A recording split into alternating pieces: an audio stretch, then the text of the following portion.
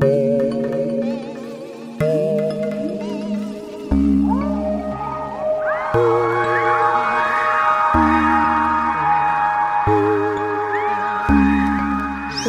back to Weird Distractions Podcast, a weekly podcast that chats true crime, conspiracy theories, paranormal stories, folklore, a little bit of this and a little bit of that, every week to provide you a weird distraction. I'm one of your hosts, Alex, and I'm joined by my lovely co-host, Christy. And this week we are talking folklore because it's been a minute, so why not talk about folklore? But as always, Christy, what is your need for a distraction? My need for a distraction is the same as always. It's going to be work. I'm literally on a 26-day stretch right now. Alex, how about you? I'm going to say the same, work, and I think just life in general. The world's on fire. I just need a distraction from everything. Let's be real here.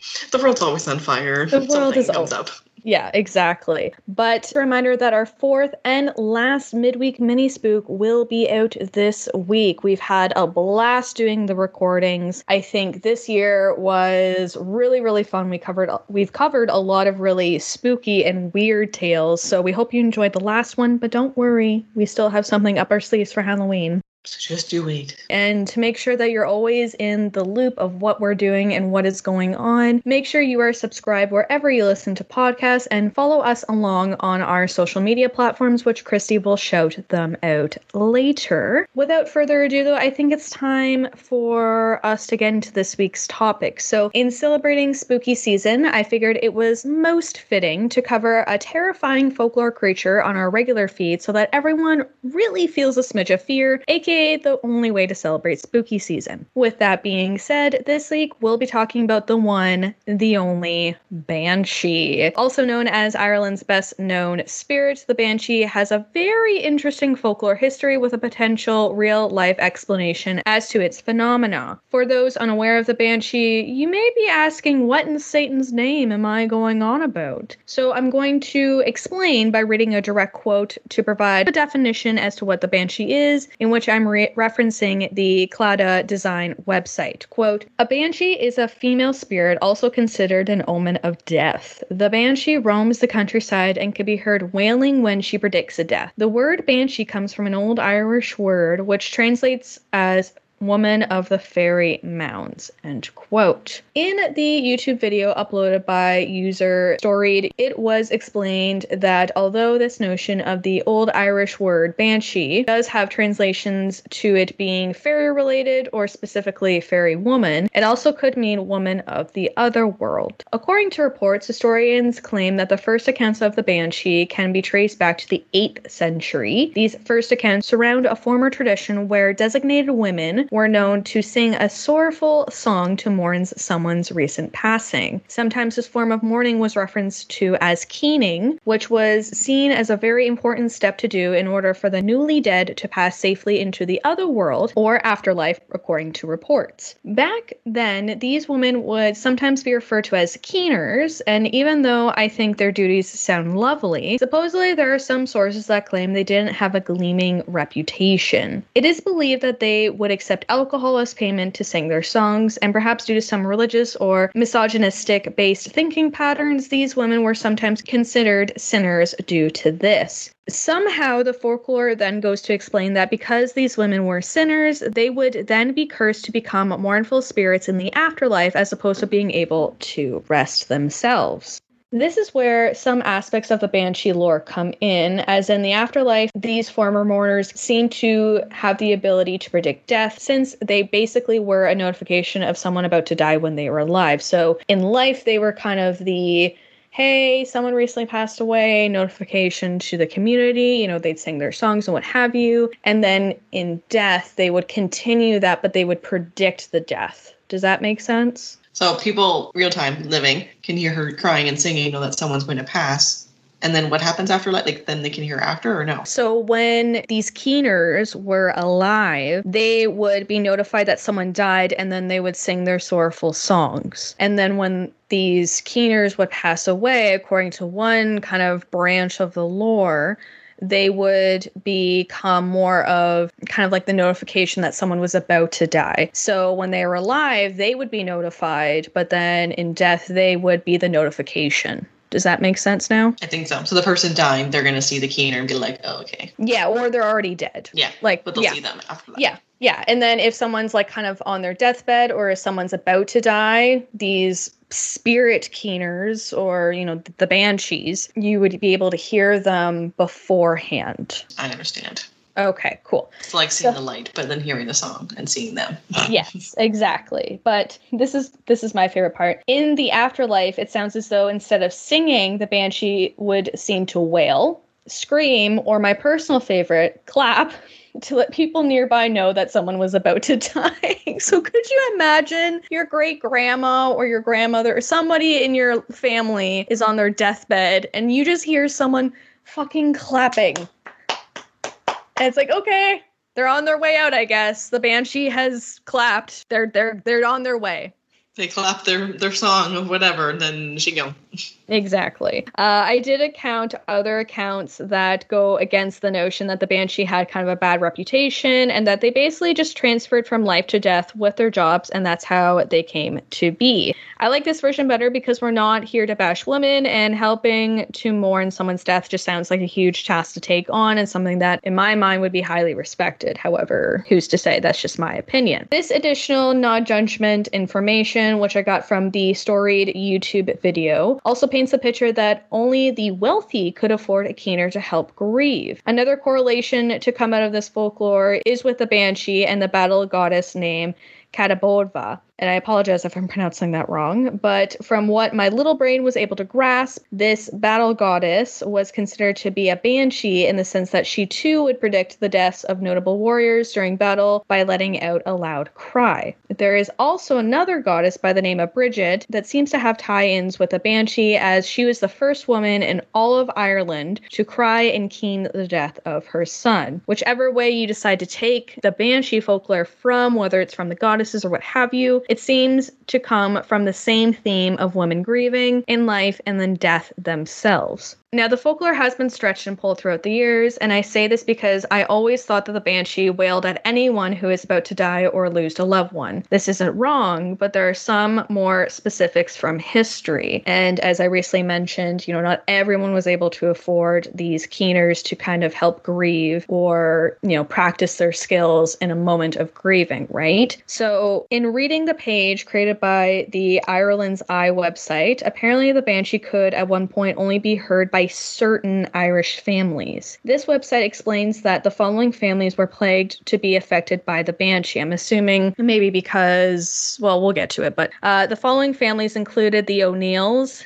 the O'Briens, the O'Connors, the O'Grady's, and the Kavanaghs. Some smart cookies may have already figured out the obvious. The families expanded through generations via marriage, therefore allowing the banshee to expand its horizon to more people. Does that all make sense? Am I losing you yet? I think I'm following along. I just have like if it's a pay thing, say it's like the more people that can have more money can buy these. Why would you want to pay for this? It will help you great, but like if they're wailing and screaming and clapping, that doesn't sound very helpful. Well, the banshee's only doing all of that you mentioned in the afterlife. So to pay for someone to help process your grief in life while the keener is still alive, or the pre-banshee is still alive, it's still a living person, that is a service that you would pay for. Whereas they're not paying, obviously, for the banshee to come, but the banshee is already attached to probably these families or to these people in the afterlife. Okay. Yeah. I think I'm somewhat following you. Okay. So, yeah, essentially, when I'm just going to refer to the living as the keeners, but essentially when a keener is alive, their services would be paid for. But once they die, obviously, you're not going to be paying a supernatural force to come and help you grieve or be a prediction of death. But that their role changes once they die. Does that make sense? Gotcha. Yeah, it's kind of same, but different. Follow my drift? I think so. Okay, so as mentioned, obviously the families expanded through marriage and what have you, so this obviously gave more ground for the banshee to kind of alert more people when people were about to die. There are also some accounts that the original banshee was actually from a former member of one of the previous mentioned families, which is interesting. So I don't know if maybe she's part of the O'Neills or the O'Connors, and she worked as a keener And then when she died, she became like the OG banshee and then kept following the family around and what have you. Who knows? This is folklore. Everything is twisty-turvy and doesn't really make a heck of a lot of sense, but we're going to keep going with it and hope for the best. Yeah, we'll follow this OG around, apparently. Yeah. Some stories even go as far as saying that the banshee will more than likely appear if one of the original family homes still exists. And for those that are thinking, but isn't this from the 8th century? Would homes from then even exist? According to the YouTube video by Storied that I watched, even if the home is in ruins, it still means it is fair game for the banshee to become present when destined. So the short answer is yeah. Those houses may still exist even if they're basically rubble, which means the banshee is still going to come up if she needs to notify someone's dying. Some may wonder what a banshee looks like, in which I'll go over a modge-podge of explanations over various reports that I read. So as mentioned, they're primarily viewed as being female on the gender spectrum. They are described as being a spectral floating figure with a pale complexion with long red or silver hair. Sometimes the banshee is seen wearing a white dress. However, others claim it is silver or green. Regardless the dress color, a more terrifying notion in part of the lore is where sometimes the banshee comes out without a head and with a bowl of blood. If you see this version of the banshee, fucking run. But no, really, just whatever. Apparently, this version of the banshee, I almost said Vanjie. Oh my god. Drag queens on the mind. But apparently, this version of the banshee can be naked, which makes me wonder if at this point it's laundry day and she just didn't have any more dresses to wear and she just said, you know what, screw it, I'm gonna go naked to let these people know someone in their family's about to die. So we have a naked, headless lady with a bowl of blood. Clapping, letting you know that, hey, your Uncle Kevin's gonna die soon. Yeah, it's fucking terrifying. You'd be like, bye. Well, exactly. Like, regardless, I mean, I like the story of how this became to be, you know, helping people grieve and this, that, and the other. But then the description of it, it's like, I wouldn't fucking want to see that. Are you kidding me? No, thank you. That's terrifying. It'd be very unfortunate to be one of those families that are just kind of roped into that. Yeah, exactly. Now that we have more of a visual, I'm going to quote a story from the Your Irish website. And unfortunately, I'm not sure of the original author because it wasn't listed. So I can't give a good old thank you to them or a shout out. But regardless, here is the quote that I took from the website. I remember being told as a young child of an uncle who was walking home on a cold and blustery night. He was probably 3 sheets to the wind after partaking of a snifter to keep the cold out. On arriving home, he told my grandmother that he tried to comfort an old woman he had met along the way. Describing her, he said, the old woman was dressed in black with a veil over her face and was crying and wailing outside the house. Every time he went over to her, she moved away, but all the while kept pointing at the house. My grandmother, with all of her knowledge of old Irish mythology and legends, knew straight away what this old lady represented and hurried my uncle to bed, reassuring him that she herself would have a look for the old woman. Needless to say, she didn't dare do such a thing. Then, sure enough, only 3 days after the strange encounter, my grandmother's brother died peacefully in his sleep. As children, we used to plague my uncle to recount the story of the night he tried to invite the banshee in for tea, end quote. So a very spooky, but yet kind of a lighthearted story in a sense. I don't know. I took it as being very, oh yeah, our uncle, crazy Uncle Kevin, saw this banshee, was trying to invite her in for a tea, and luckily he was, you know, he was fine, but then, yeah, grandma's brother died, so... It's just very... Yeah, like he didn't know what he was doing. He's like, come on in. These encounters, along with the details from before, can be considered terrifying. I'm not going to lie. Being approached by something that basically is a notification for death isn't my cup of tea. Even though it seems devoted to a specific group of families, it doesn't mean it wouldn't be spooky to hear or perhaps see. The banshee roamed Ireland for generations. However, accounts of the banshee did seem to die off at some point. According to online information, the banshee stories began tapering off in the 16th and 17th century, which the YouTube video, Banshee, Ireland's Screaming Harbinger of Death, uploaded by the previously mentioned user Storied, noted that this may be due to the notion that the English had taken over Ireland. Because the English were pulling a DJ Khaled and taking over, the banshee may have become less noticeable. You're gonna bring the DJ into this, do you? Every single time I have an opportunity, I will bring DJ Khaled into the conversation. You're welcome. But I speculate that the OG families maybe moved around or out of the country, and the fact that maybe the English were there maybe diminished the folklore story. It's hard to say. But this begs a question. Was it really the English that got rid of the banshees? This is a folklore story, of course, which means we already know that we don't have all the hot, firm facts about the banshees, aka the ghost of documented keeners, and the notion if they are actually 110% real. There is a more unfolklore way to explain this whole banshee phenomena, which I'm going to welcome a common identity that we've chatted about on the show before, one that always seems to be connected or speculated whenever things get weird. So please keep your hootering and hollering to a minimum as I reintroduce the idea that owls have something to do with this historic phenomena. I was waiting for it. I was like, what do we always talk about? Because I'm thinking me. I'm like, is it Satan? I'm like, no. Did you say, is it Satan? The devil, yes. It's always a demon, the devil, a child, or owls. Gotta throw owls in that mix. And yes, the owls are back. So let's get into it. Some may recall previous episodes where essentially everyone and their great-grandmother seems to point at owls to be behind the weirdest things, such as reported alien encounters, the Owlman phenomena, paranormal activity, and more. Once again, referencing the YouTube video uploaded by user Storied, some believe that the folklore of the banshee came from the infamous barn owl as opposed to a keener's spirit. According to the Bird Watch Ireland website, the barn owl is known to shriek loudly, which could be mistaken as a woman wailing. I mean, that doesn't explain the clapping, but it could explain the other loud sounds that a banshee is known to make. Maybe the clapping is they're flapping their wings and it's hitting something. Maybe. Smart. You're smart. I like it. I try. These nocturnal creatures are currently endangered in Ireland, although at one point way back when, they were very common. Due to the slow endangerment of the species, I also wonder if that's why people slowly stopped hearing the banshee, aka being the owl, and the folklore seemed to taper off a bit as time went on. Not only that, but apparently the banshee was mostly seen at night, which also seems to be when the barn owl is most active, aka it's a nocturnal creature, so yeah. 2 and 2 does equal 4 sometimes. Duh, yeah. Yeah. Not saying it's always owls, but in doing 81 episodes of the show, I'm starting to think it's always owls. Just, this is where we're going. This is what I'm thinking. Whenever you bring something up, I'm like, it's always the devil. Children and devil.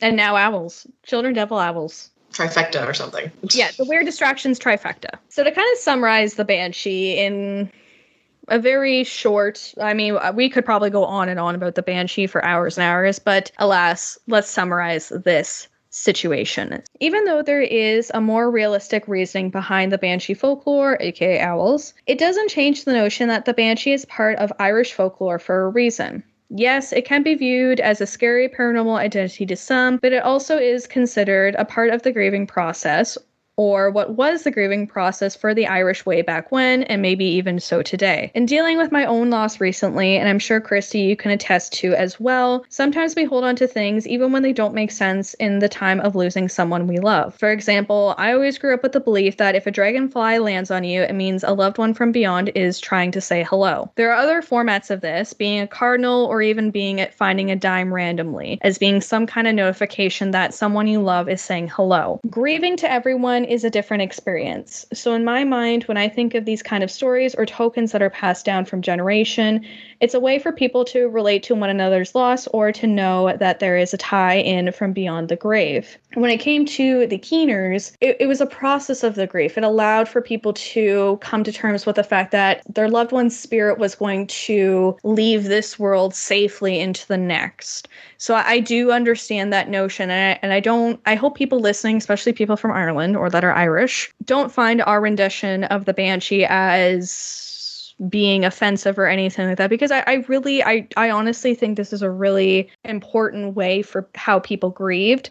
But obviously there are, with all folklores, different ways that it has stretched and turned and changed throughout the years to become now something that a lot of people fear, right? Yeah, like you take the innocent story of it and then you kind of turn it to what your dark description of it was. Yeah, exactly. The Banshee maybe started with a barn owl, and yes, it may have turned into something that is now seen as terrifying and an omen of death. But in another way, it can also be seen as a tradition in trying to grieve through whatever way brings comfort. Think of it this way. The Banshee may be an unwanted notification, but in a more positive wavelength, they may also be there to mourn with you as well. And that is this week's episode of The Banshee. It's done. It's finished. It's over. How fantastic. You know what else is fantastic? Your resources. Absolutely. So a big old shout out to the Clauda design website. And I apologize if I'm pronouncing that wrong, but Ireland's best known spirit, the Banshee, which was published on March 12th, 2018, the Britannica website, Banshee, by the editors of the Encyclopedia Britannica, the Ireland's Eye website, the Celtic Wedding Rings website, the Your Irish website, the YouTube video Banshee, Ireland's Screaming Harbinger of Death, uploaded by user Storeed on September 25th, 2019. And I apologize if